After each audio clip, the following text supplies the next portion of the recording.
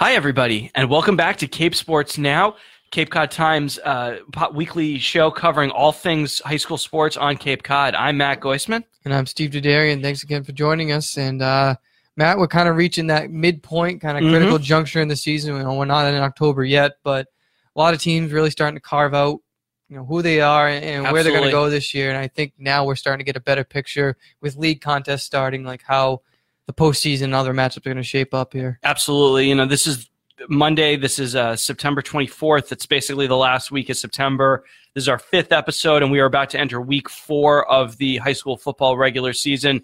It's not really the halfway point because everybody plays 10 or 11 games, but it basically is because the regular season. Yeah, the last 3 weeks are either playoff games or they're non-playoff games. So really we're at the midpoint of the high school season, the part of it that is really important. And we've got some really big league matches coming up this weekend.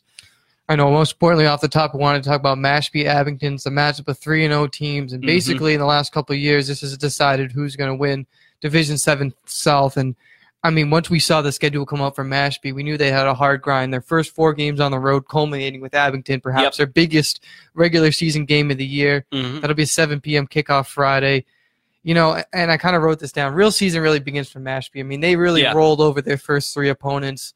I mean, which we kind of expect. I think we expected out of the South Hadley one and maybe a little bit of Coyle. I mean, Nantucket was obviously their opener, big, kind of matchup right off the bat. For sure.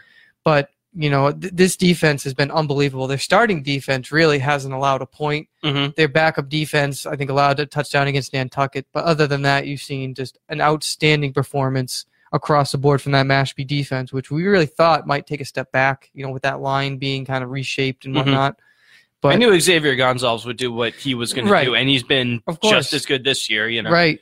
And you look at that offense, Devon Ford has been unbelievable. 6 touchdowns this year, 5 of them rushing.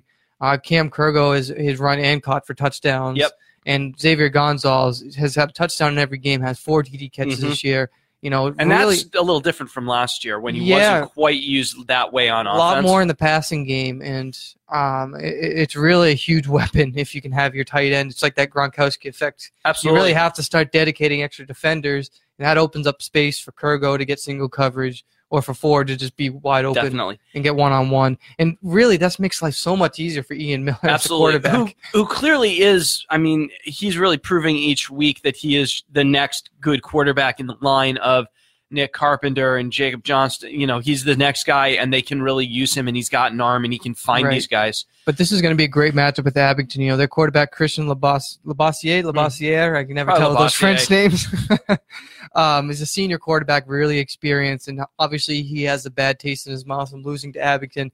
Not only last year in the final match, but the regular season that decided the D7 South title, but also the D7 South title game. Abington lost in Mashpee both of those games. So certainly that game's fresh in their minds. They have Will Klein, who had 3 touchdowns apiece in each of his last 2 games. Been really impressive. And he only had 7 touches last week and still ran for 3 scores. So that tells you, he's a big play guy, and obviously Mashpee's going to be keying on him, try to keep him contained the best they can. When they faced off in the D7 in the South Final, that was like the coldest day of ever. Not ever, because we then got that winter that was horrible. But I remember being at that game, and just everybody was frozen. So there was very little scoring. Everybody was a little bit sluggish, and I'm betting every tackle hurt a little bit more. So I suspect with this game there'll be some higher scoring. There'll be some more dynamic football that we see. But this is the 2-week crush for Mashpee. It's this, and then they are home next week against Cohasset, who is also very, very good this year. They were, ranked among the top teams in their division as recently as I think last week. So they get through that. Then they've got Hull, who they should handle, and then they got to go to St. Mary's of Lynn. That's a rematch of the D7 semifinal. Yeah, that's correct. Year, right? But that game, that game matters, but it doesn't matter that much. Not a division. So it's really these 2 weeks. They win these, they're in really good shape to be the number 1 seed. You talked about their defense. The starting defense hasn't given up too many points. I do expect that to end, if not this week, then next week. If Mashpee, like I said before the show, if Mashpee somehow shuts out that team, you might as well just hand them the D7 South title, and pretty much. Let's see who else the rest of the state has. But, again, you mentioned Xavier Gonzalez can really wreak havoc on that defensive line. And other teams, I just really haven't had an answer. But, again, Abington's seen this team, a few times now. They're itching to get back out there and beat them. So I wouldn't be surprised if Gonzalez is a little less effective in this game, because I'm sure Abington's going to dedicate a whole bunch of schemes to kind of keep him limited on the defensive side. Definitely. And among the other games, we don't have as many league games this week. A lot of teams are kind of playing their last non-league opponent before before they start like the crush of their games. Barnstable, for instance, is home Friday against New Bedford. Barnstable is 1-2. New Bedford is 0-3. So you'd like to think Barnstable can maybe take care of business here, but Barnstable has really not gone kind of in the right direction since they won their opener against Dennis Yarmouth. We saw really great play out of Matt Peterkuski, which is we expected. He's the quarterback. He found Connor Baldessaro last week for a pair of scores. But what they're really kind of lacking, I think, is a really good running back to complement the passing game. We're waiting to see more from, like, say, somebody like Brian Free or somebody like that who can really kind of give that second option. Yeah, absolutely. I mean, and you kind of saw this with DY, which we'll talk about maybe a little bit later, but like still really trying to find a true running game. And you mentioned it's getting colder. That's going to be a lot more important. It's kind of easy to throw the ball now when it's 50, 60 degrees at night. When that temperature dips into the 30s and 40s, you're going to need someone to play some power football. Sure. And, really be able to grind down yardage and run time off the clock as you need it. I mean, Free is a good back. He's made plays before. 74 yards, 75 yards against DY in week 1. So. Right. So, I mean, obviously teams are going to be keen on Baltasaro, who's been outstanding. We don't want to take anything away from him. But, again, it's going to be the other guys, Matt Turner, the Colby Burks of the world, that are going to have to start making other plays as well. And I think they've been able to move the ball down the field, but it's finishing drives and not stalling drives out at the 20, 30-yard line, which ended up kind of costing Barnstable the other day. Acton Boxborough, they came in undefeated. There's a senior-laden team, but that's a team Barnstable beat last year, and I think should have been able to go on the road and defeat. So that puts, the Red Raiders in a tough spot here. And they're going to really need to turn it around against New Bedford team, which they won this game last year 38-8. I mean, it was not, a given. They had big play potential. 3-year starting quarterback True Williams. 2-year starting wide receiver Baron Hilton. Those guys can make big plays. A senior running back Latrell Canto, who's actually a transfer from Durfee. All those guys can make plays, and Barnstable's defense I think's been pretty good. For the most part, it's held. The game they played week 2, Braintree, was an exception.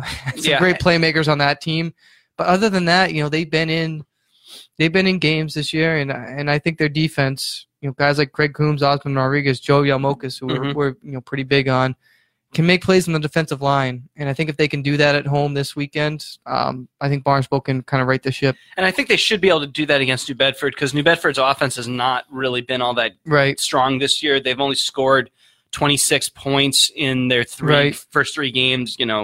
They only scored 6 in their first 2, and then got 14 against Bridgewater Raynham. So, if Barnstable's defense, if guys like Coombs and Rodriguez can get it going, you would think Barnstable would be able to score 3 or 4 touchdowns and put this one away and get their second win.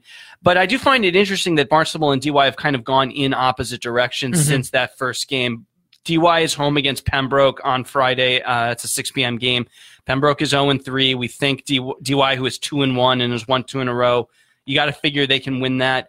But what I find interesting is, so DY, they've outscored opponents 74-28 over their 3 matches, over their last 2, whereas Barnstable has been outscored 75-41. We were talking about Barnstable's lack of a running game. Well, DY has started to really develop theirs, and I think that's been a key for them. You look at this last game against Nauset, Darian Thompson, who did not have a good game against Barnstable in week 1, but he rushed for 74 yards against Nauset, and that was a good complement, a good balance with Peyton Doyle, who threw for, I think, like 240 yards. And that's kind of what they need, is that balance. I think this was their DY's most balanced game was in week 3.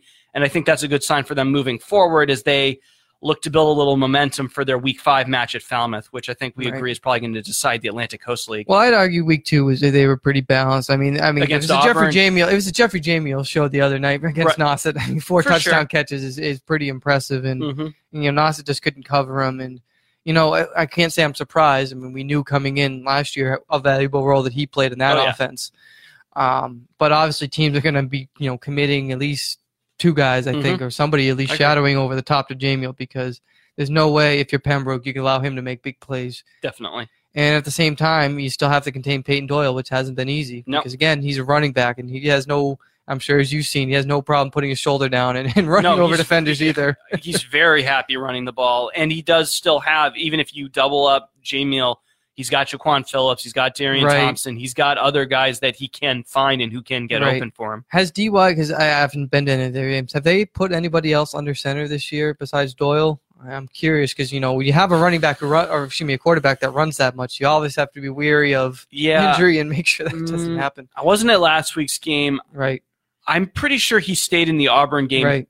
If not all the way to the end, then pretty deep in the game. I'm only asking because obviously we know their backup last year, Paulina. He's transferred to Monomoy. So it's an interesting scenario, and obviously something you never hope for injuries, but obviously if you're Coach Paul Funk, you have to be ready and you have to make your play calls accordingly. But again, Pembroke hasn't been real competitive in any of its games. I'd be real surprised if they could pull off the upset. Yeah, I think they'll be fine. I think DY will be fine. The other couple of big games we wanted to mention. We won't go deep on all of them, but Bourne at Martha's Vineyard on Friday is a pretty interesting looking game. Bourne is 2-1, coming off a loss to Case, where I think Case was probably the better team, but not by that much. And Bourne had a player get hurt, and then the Vineyard, 1-2, and they have not looked as good as they did against Atlantis Charter. But I think maybe everybody looks a little bit better than they are against. Well, the Vineyard did look good against West Bridgewater. They had a great first half. They were up 2 scores until the last play of the first half. They gave up a touchdown as time expired, so that kind of broke them a little bit. And then West Bridgewater really took over after that. This is a team that's gotten good play from Tristan Scheller, on the ground game, and Ivan Shepard also under center has been able to run in a couple scores this year as well. So the offense was strong, that defense wasn't able to hold, and that's going to be the real key against Bourne, which the offense looks pretty good. I mean, Spencer Rose and James Cahoon, with the connection to Cahoon there, has been great. But I think if Bourne's going to win this game, they got to get their run game going. Guys with a guy like Josh Gonzalez, who is a good running back. It's just I think in weeks they faded away, and Bourne's had to go pass first in a lot of situations. Definitely, I think if they can mix in that run pass a little bit. Bourne should be able to take care of business in this one. I think they are the better team, especially up front with those linemen. Yeah. And so, but a test, it's never easy going to the islands. It kind of throws you off your rhythm a little bit. But if I remember right, I believe this is one of the games that Bourne did win last year. And I think so. I'd be surprised if the Canalmen couldn't take care of business this year. I think they should be okay. The other game that we wanted to go into a little bit is on Saturday. We've got the all-Voc game, basically, Upper Cape at Cape Tech. This is actually a kind of a preview of the Thanksgiving Day game as well. Right. Upper Cape 2-1. They've won their last 2 games, and Cape Tech 1-2. But they are coming off a really nice win against Old Colony, where they were definitely not the favorite to win that game. So both teams riding some momentum, and interesting to see sort of who can come out on top in this one. Yeah, I mean, I really like the direction Upper Cape's going in. I mean, they really shook off that Week 1 loss to Bourne and coming back with really an astounding win against Southeastern, a big physical team in the last play of the game, plus a 2-point conversion. Yep. They turn around this week and beat South Shore Voc. Yep. Great play from Jazahir Salim, who really makes up for his lack of height with just his athleticism. He's a really tough guy to tackle, in the open field. And Thomas Zine, as we mentioned each week, seems to be going more and more comfortable under center. And that's a credit to the offensive line for giving him time to throw and make plays. I think Upper Cape is, favored in this one, should be able to go up against their Thanksgiving rival. But, I mean, you look at Cape Tech, what a great play by, Juan Camillo.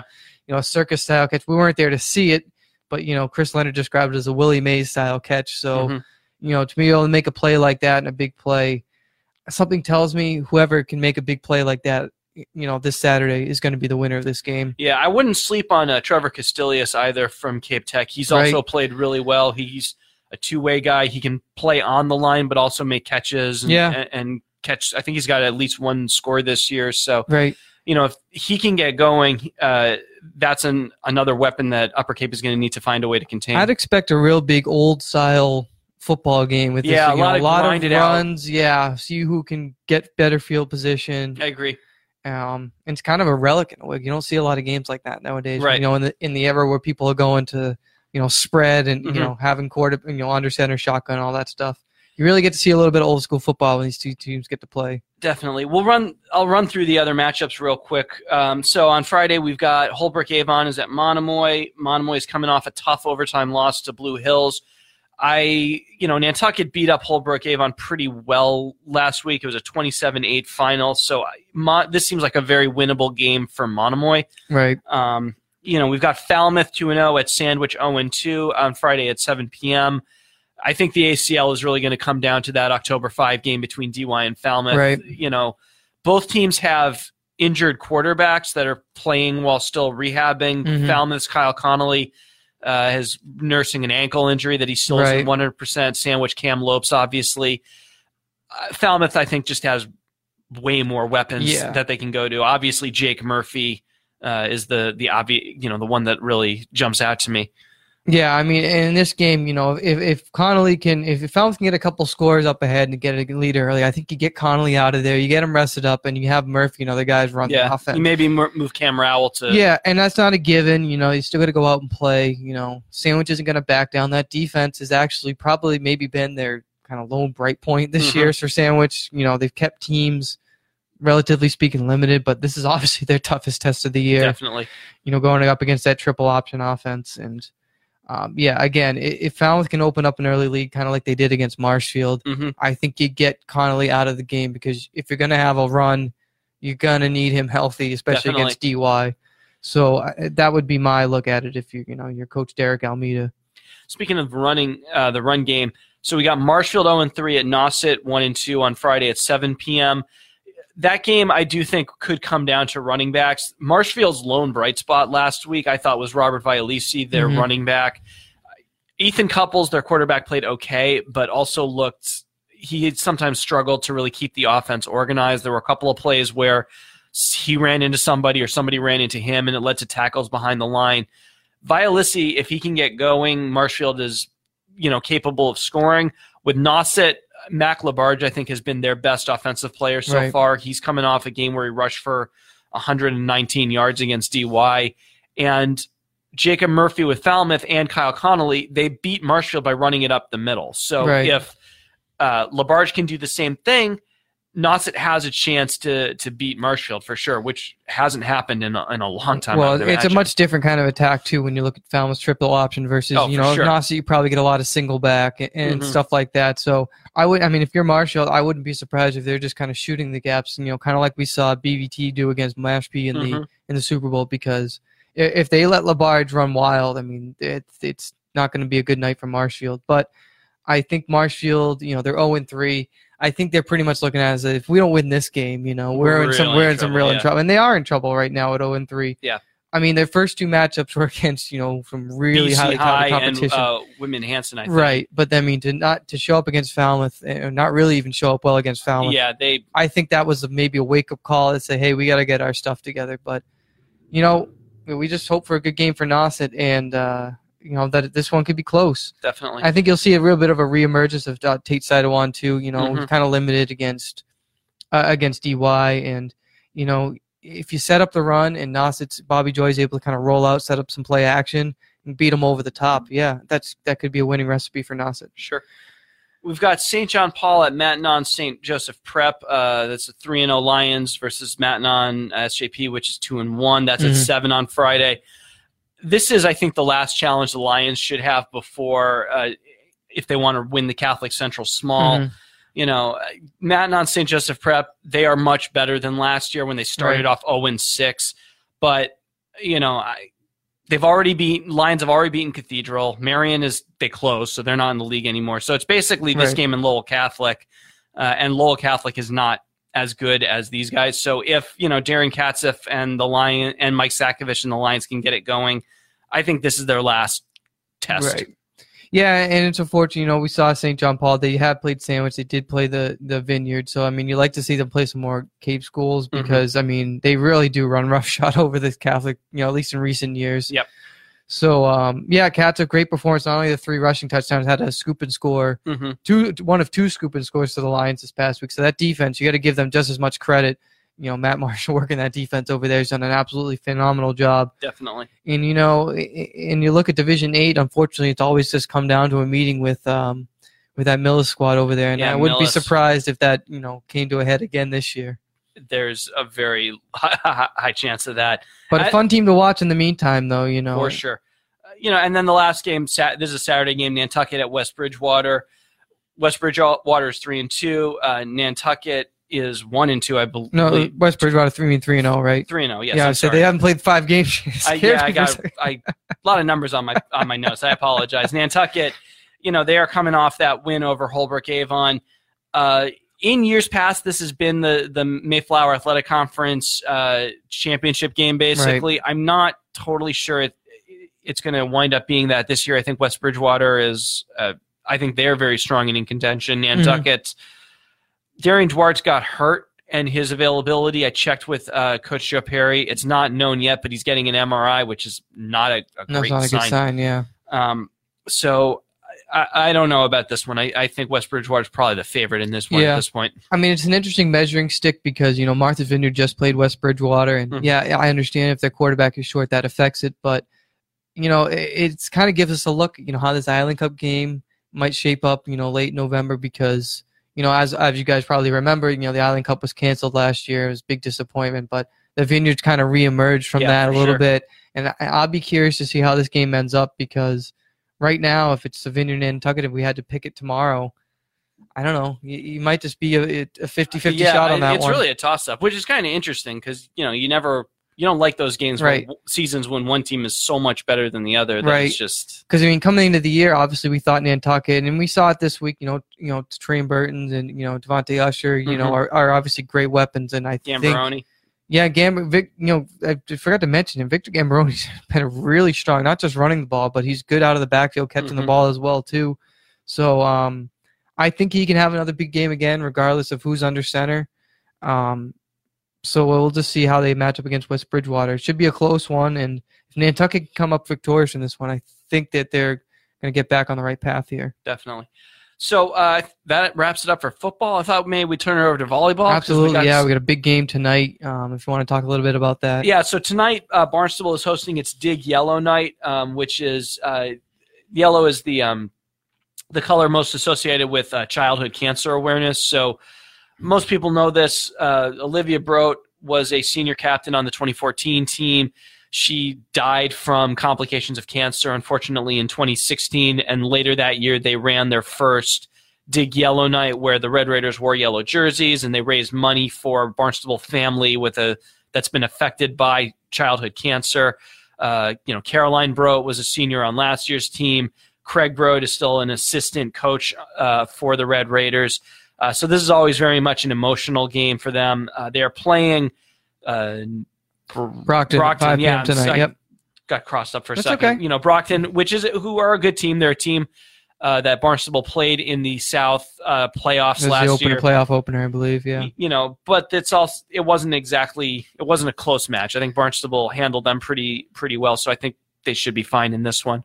Yeah, obviously an emotional night. Maybe a little less so since Carolyn's kind of graduated now. Yeah. I don't know if she'll be there tonight. I can imagine she'll make every effort to, but she might be busy playing with her own season, but still a great tribute every year, and we'll talk a little bit about later about different tributes and stuff like that have been happening across the Cape. But I don't want to make light of this, but it is a little interesting to see the yellow out there because when you get red and red out there, sometimes it's hard to tell who's who. A little bit, yeah. It does make it very easy to tell which team is Barnstable's. But I don't want to minimize. Obviously, this is more important than that. And, I believe because Olivia played in college too, right? She played for Babson, right? Before she had to withdraw from the team. Yeah. And I believe she was actually planning to return to the team once she finished the first round of treatment and she could start strength training again. She did go back to the team for a little while anyway before unfortunately it came back. But her number, they retired her number. The banner with her number is still, it's going to be up in that gym forever. Right. So her presence doesn't ever leave Barnstable's gymnasium. Right. But great atmosphere is for any home game. Barnstable brings a great crowd, but there's definitely be a big crowd there tonight and helping support something that, we hope, minimal people have to go through. So we were talking last night, there was a Barnstable family that does have somebody was it a similar diagnosis, or was it childhood cancer? Or they didn't reveal who the family was last year, I think for privacy's sake, but they just said they'll find a family in the Barnstable community that's been affected by this, and the money will help cover treatment and related expenses and things like that. So that's 5 p.m. tonight in Hyannis at Barnstable High School's gym. But on the volleyball side, I think really great past week for the Red Raiders. Started off with a huge win over Newton North, sweeping the Tigers there in a matchup we thought would go down to the wire, but Barnstable really made a statement, I think, with that win. Riley James had 21 kills, 19 digs, and Ingrid Murphy had 14 kills. When, they went down pretty easily. It was 25-15 and then 25-18, 25-18. So, and then they went out, beat Dartmouth and Falmouth. No surprises there. Real key matchup, though, Wednesday. Barnstable's hosting Hopkinton, which was the Division I state finalist last year. Hopkinton was the only team to take a set from Barnstable in the regular season last year. Hopkinton was in the what was the beginning of the season? The beginning of the season jamboree. Oh, the play day. The play day, thank you. I couldn't think of that for a second. So it's definitely a very strong program. Oh, yeah, it is every year. And kind of that big four, I guess you would call, with, you say Newton North, Barnstable, Hopkinton, and Central Catholic in there as well. So, with Hopkinton, the players to watch, so Jenna Wilworth is really their leader with 53 kills. Isabella Onsi and Mia Ardillo are also very good players. Their kill counts, I think, are in the 30s. And then Angie Grabmeyer is really good all around. She leads the team in assists. She's their setter, but she's also their best server, and she's second in blocks, so she can really play on the front line and handle her responsibilities there. So it should be another really good match. You don't want to read too much into the regular season because Barnstable did sweep Newton North last year and then got swept in the state semis. But obviously, to beat to beat Newton North, Dartmouth, which is an Old Colony League match, and then Falmouth, who are playing very well this year. I mean, they definitely are riding a lot of momentum and would like to keep that up. Absolutely. I want to give a quick shout out to Sandwich, too. Last week they rallied to beat Marshall 3-2 after losing the first two sets. They did the same. This is actually the second time that happened this year. They did the same thing against Bishop Stang. So, kudos to Jenna Buttrick. She had 5 of her 22 kills in the final set there. And then Sam Grossi, 27 assists. So a lot of really good athletes on that team. Sandwich, we still think Falmouth might be kind of one of the favorites in the ACL there. But Sandwich is certainly I really like the way Carolina DeLinks is playing. And they've got a couple other players who are also playing really well for the Clippers there. Meanwhile, so we talk a lot about Barnstable because they are sort of the most, visible girls volleyball program on the Cape. But Bourne, who were the D3 state runner-ups last year, they're 7-0, and they're really, really playing extremely well. They haven't lost a set, so they are looking very much like they are just going to slot right back in and go back to the playoffs, and we could see them again. In November. Yeah, we talked about it. I used it last week or the week before. The hard part about Bourne is they're just a lot better than anybody else in that conference. Yes. So it makes it tougher to, like Barnstable, they have to schedule, 15 or 14, non-league matches each year. Right. I'm sure Bourne would love to do that and get that showdown. Definitely. And I've always wanted Bourne Barnstable, given that the James sisters, Riley and Tegan, are both from Bourne. Yeah. So it'd be kind of an interesting matchup there. But, you got to play who is on your schedule. And Emma Fenton, you have written here, 92 kills so far. Kaylee O'Connor, Cammie McNaugh. We seem to mention these girls every week. Yeah, they're in the 50s already for kills. Right. The thing we were most worried about is setting and defense because their seniors last year were Leah Heinfelter and Allie Hickey, setter and libero. But so far, so good. Maddie Stuck has 170 digs and 43 aces, and Sarah Sullivan has 143 assists. So they seem to have filled both of those spots, and everybody else from that lineup last year is pretty much back. So Canalmen are looking pretty solid right now. Yeah. And, they're going to clinch their playoff spot probably within a week and a half. And We'll only need, 3 more wins? Yeah, basically. 10, is it 10 or they play 22 maybe? I can't remember how many total. It's usually between 18 and 22. But as early as next week, though, you're right. They probably can't clinch their tournament spot already, which should surprise nobody. Yeah, exactly. Should surprise nobody. And then last quickly, I wanted to mention Sturgis East versus Sturgis West at HYCC, 6:30 p.m. Thursday. I went there last year, and it's really a cool atmosphere in that gym. You get students from both sides, banging on the upper part of the track over there. It's a lot of noise. Sturgis East put together another great season. West struggled a little bit, but West plays a tough schedule. I believe they played Falmouth. They haven't backed down on competition, but kind of throw the records out a little bit because West, they did lose that game 3-0 last year, but they made it close in a lot of those sets. And it's just one of those matchups, rivalry, where the gym really gets packed, and once a year you get to see that place really, really get loud. So. Oh yeah, during the basketball games in the winter too. It gets really packed for those. We'll switch it over, I think, to field hockey. We got a really, really big match coming up on Wednesday where it's Sandwich at DY, which Falmouth is playing pretty well, but that game may be the one. I'm sorry, you said Sandwich is playing well? Well, the Wednesday matchup is Sandwich and yes. I was DY. Also going to mention Falmouth. Okay, sorry. I just wanted to make sure we have the right matchup. With it. We're good. So Falmouth is also playing very well, but I think Sandwich DY right now I think are going to finish 1-2 in some order in the ACL standings. You've seen DY. You've seen him pretty recently. I think both of us would say DY is probably the favorite right now to win the ACL. Yeah, I mean, I didn't think they could get a lot better than last year, but they did. And if you're the rest of, not just the ACL, but if you're the rest of, the Division II South region, you're thinking, oh my God, they have another McGaffigan who might even be even better. Kayla McGaffigan got called up from JV this year. She's only a freshman, and she has the tie for the league in goals with 8. She ties teammate Abby Hicks, who, by the way, is a junior. And then you also have Lily Holmes, who's also a junior. So, I mean, none of these players are seniors. So, whatever they do this year, I mean, it's going to be even better next year, assuming everyone sticks around. But I was not expecting last week to see DY shut out Falmouth 5-0. Yeah, it was 1-0 in the first half. Okay, this is going to be a close one. And then DY off the batter, it's like 5 penalty corners in 5 minutes in the second half.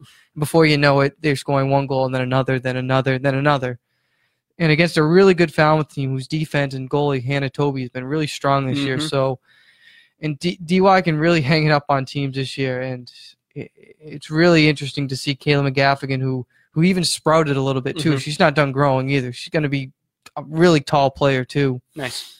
DY has this habit of calling up players from JV either midway through a season or to start a season, and they always seem to find ways to contribute. Lily Holmes is a good example. Avery Nardone is a good example.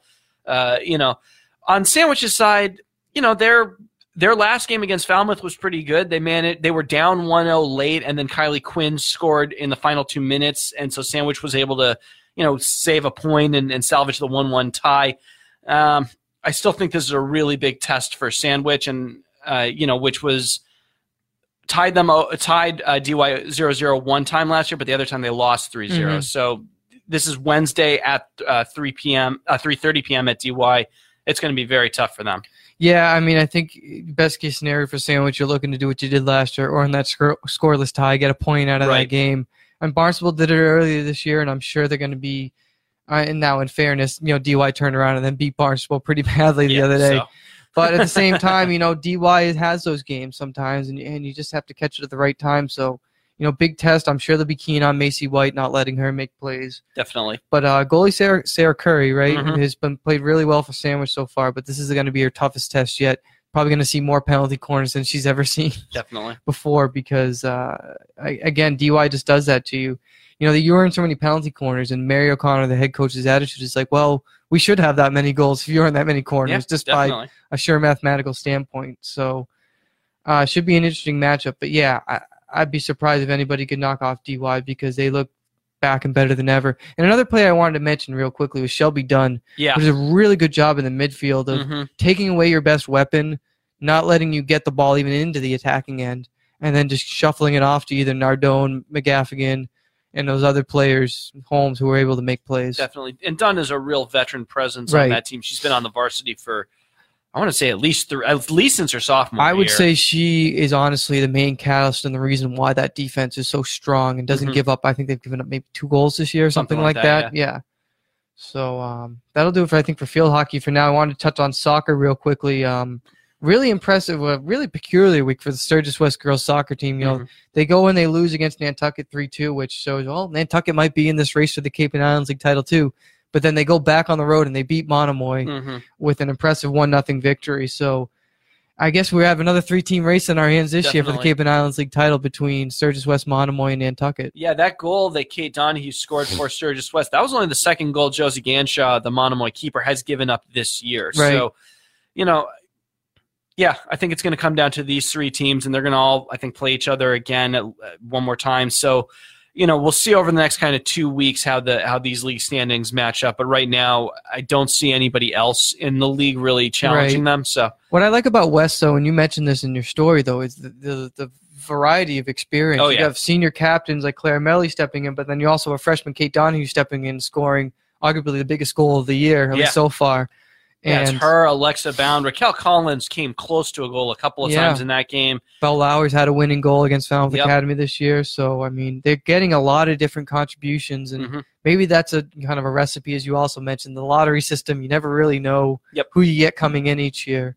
And there's no feeder program, so it's really kind of you get lucky sometimes. But the idea that all these girls played together and when they were kids, and now they're all playing together again for the Navigators is really cool. Right. Ariana Sylvia, I have to give her another shout-out again. Had a hat trick against DY this past week and really continues to impress. Only a sophomore.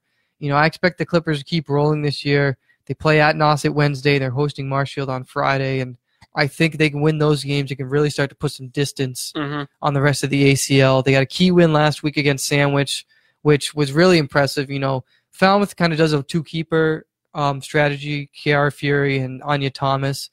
But in this situation, he was actually going to stick with Fury because she was playing well in the first half. She went down with an injury in the second half, and Anya Thomas had to step in cold and save a penalty kick on her first play. Very interesting scenario there, but really the value of having 2 experienced, good goaltenders. Oh, yeah. You know, on the boys' side with the ACL, I mean, we're pretty sure it's going to be Nauset, Nantucket. They're both really strong again. They're unbeaten. Nantucket still hasn't given up a goal, so maybe shades of Nauset 2 years ago with them. Right. You know, one of the challenges, if there's any, that Nauset's going to face in the ACL may be coming from Sandwich, who's 5-1-1. You know, they had a big win over Falmouth on Friday. Steve Tangillig had a hat trick against Falmouth. Tom Hayes, really good. Johnny Lorino, right? Lorino, yeah, he's really solid goaltender. So, you know, Alfredo Alvarenga, this is his 4th year as head coach. He's really made a lot of improvements with this team from when their first year. I think they only won 6 games. They won 11 the year after. They made the playoffs last year as well. Won a playoff game last year. Upset playoff game last year. They're on pace for their best season in those 4 years, so he's really got them playing well. I don't know that I'm ready to say they can really challenge Nauset. I think Nauset's going to probably cruise to another ACL title. No, but you know what? Sandwich is really impressed this year. They had a 1-1 tie against Weymouth, which I think opened some eyes across the ACL. And, you know, Coach John McCauley at Nauset's not going to overlook any team. You know, his team will come ready to play.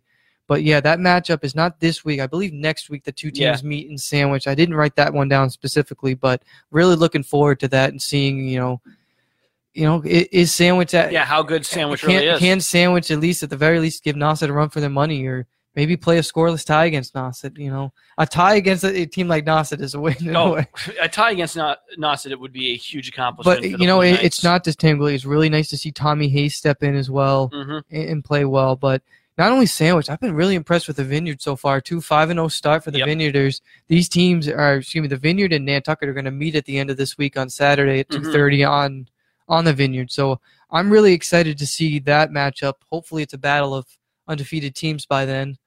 You know, it's interesting that, you know, this is the Vineyard's first year in the Cape and Islands League in every sport except football where they're independent. Right. And they are immediately suddenly the biggest challenge Nantucket has for winning another league title. Absolutely. You know, I think maybe Sturgis East could be in the mix as well. They've outscored opponents 18-4, and they're 4-1 on the season.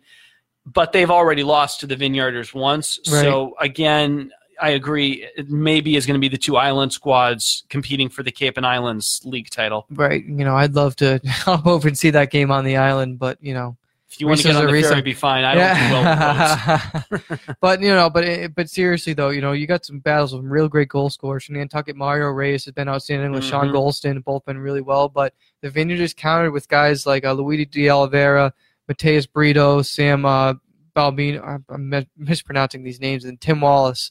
All these guys have been really strong for the Vineyard, and we'll see what happens. I think the schedule is a little more favorable for the Vineyards this year, playing some more teams they can beat.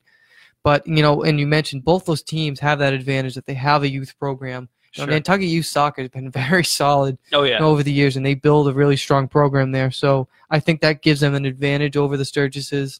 Although East, like you said, though, has put together a pretty solid season. So definitely. We'll wrap it up with golf. You were at the Cape Cod National Golf Club on Sunday for the high school invitational there. What did you kind of see out of that?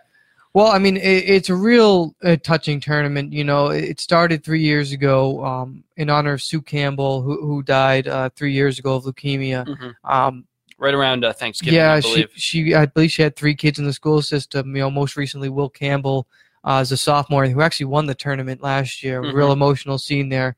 So the individual trophy is called the Sue Campbell Memorial Trophy. And as Coach Brian Hicks said, she was a real reason Nauset was able to get the excitement and build up around that program.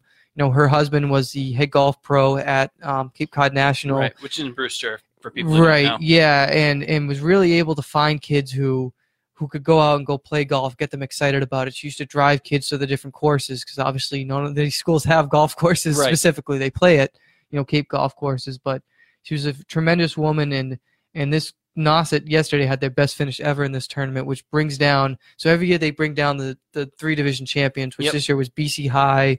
I'm going to blank on this real quickly. Division 1, Division 2, Division 3. All the champions came down, plus other elite Division 1 talent Every teams. team that in it made one of the 3 state tournaments, Absolutely, I believe, right. Including Nauset last year. The best of the best, and Nauset finished 3rd yesterday among those teams. You had Will Campbell, who's a defending champ. He struggled at the end. He shot 2 bogeys to end it up, finished with a 76. But Miles Walther, senior captain, shoots a 2 over 74, was a even par 36 on the back 9. Just had a tremendous round and got Nauset in contention to make a run for it.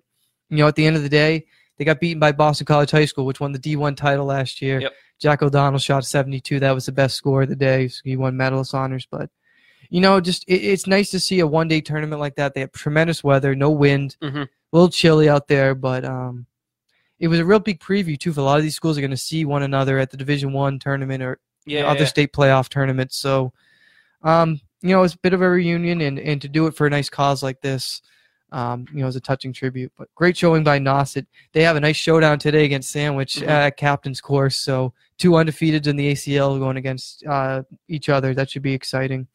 The last thing, and then we'll wrap it up with this, kind of tangentially related to golf. So when I was doing some of my preview writing for this, the original slate of individuals, because this year they expanded that tournament to include a few individuals from teams that weren't going to be in there. They had 2 from Barnstable yesterday. Yeah, they had a kid from Brookline, my alma mater, so go Warriors. Anyway, originally Charlie Campbell was going to be in there too. He had to pull out. Now, Charlie Campbell, we talked about a lot as a Nauset basketball player. He was the school scoring leader and was on pace to break the record for most points by a boys basketball player on the Cape. But he transferred to the Canterbury School this year, and so he is not going to be part of the Nauset Warriors anymore. I'm still looking into why exactly that happened, but I'm pretty sure it was to get better visibility for college basketball scouts. Canterbury, their boys basketball team tweeted back in July that they'd gotten inquiries from Brown University about Campbell, who at the time was playing with Middlesex Magic, which is his AAU team. Right. So whatever his reasons, we're not going to talk about basketball at length right now, but that is a huge, huge loss for the Warriors. He was probably the best all-around player in the ACL last year. It's an opportunity for Bobby Joy when basketball season starts up, but they are going to have to rethink a lot about how they play. And, when their preseason starts in a couple of months, that's, I'm sure, going to be one of their major focuses is rebuilding the team without their most dynamic player. Well, you're seeing that a lot now, and this could very well happen to the two McGaffigan sisters from DY. If they get an offer to go to a prep school, not only is it a great opportunity, but you get that extra year too before college to play. And I think for Campbell's situation, I think if you have a potential to play for an Ivy League Division I school, you take that extra year because it could only help you grow even more. Definitely, and he is going to do another year there. They said he's class of 2020, so he'll repeat 1 year. I believe Molly Bent from Barnstable, who now plays for UConn, she did that exact thing. Yeah. So that's happened. It has happened. It probably will continue to happen, but it is a big loss for the Warriors. Right. So that'll be just about it for the end of September here. I know we had a long show today, but if you didn't happen to catch any of it, you can always go to our website, capecodtimes.com/capesportsnow. You can also, I believe, go back to the Facebook page as well and check it out. And I believe you can also download the show as well. Yeah, through the podcast app for Apple and Android products. Yeah. Right. So if you need to keep updated on any sports, we might have some rain coming in. So stay tuned on the latest updates for us on Twitter at @sportscct. You can also follow us on Twitter. I'm at Steve_Derderian. My last name is DERDERIAN.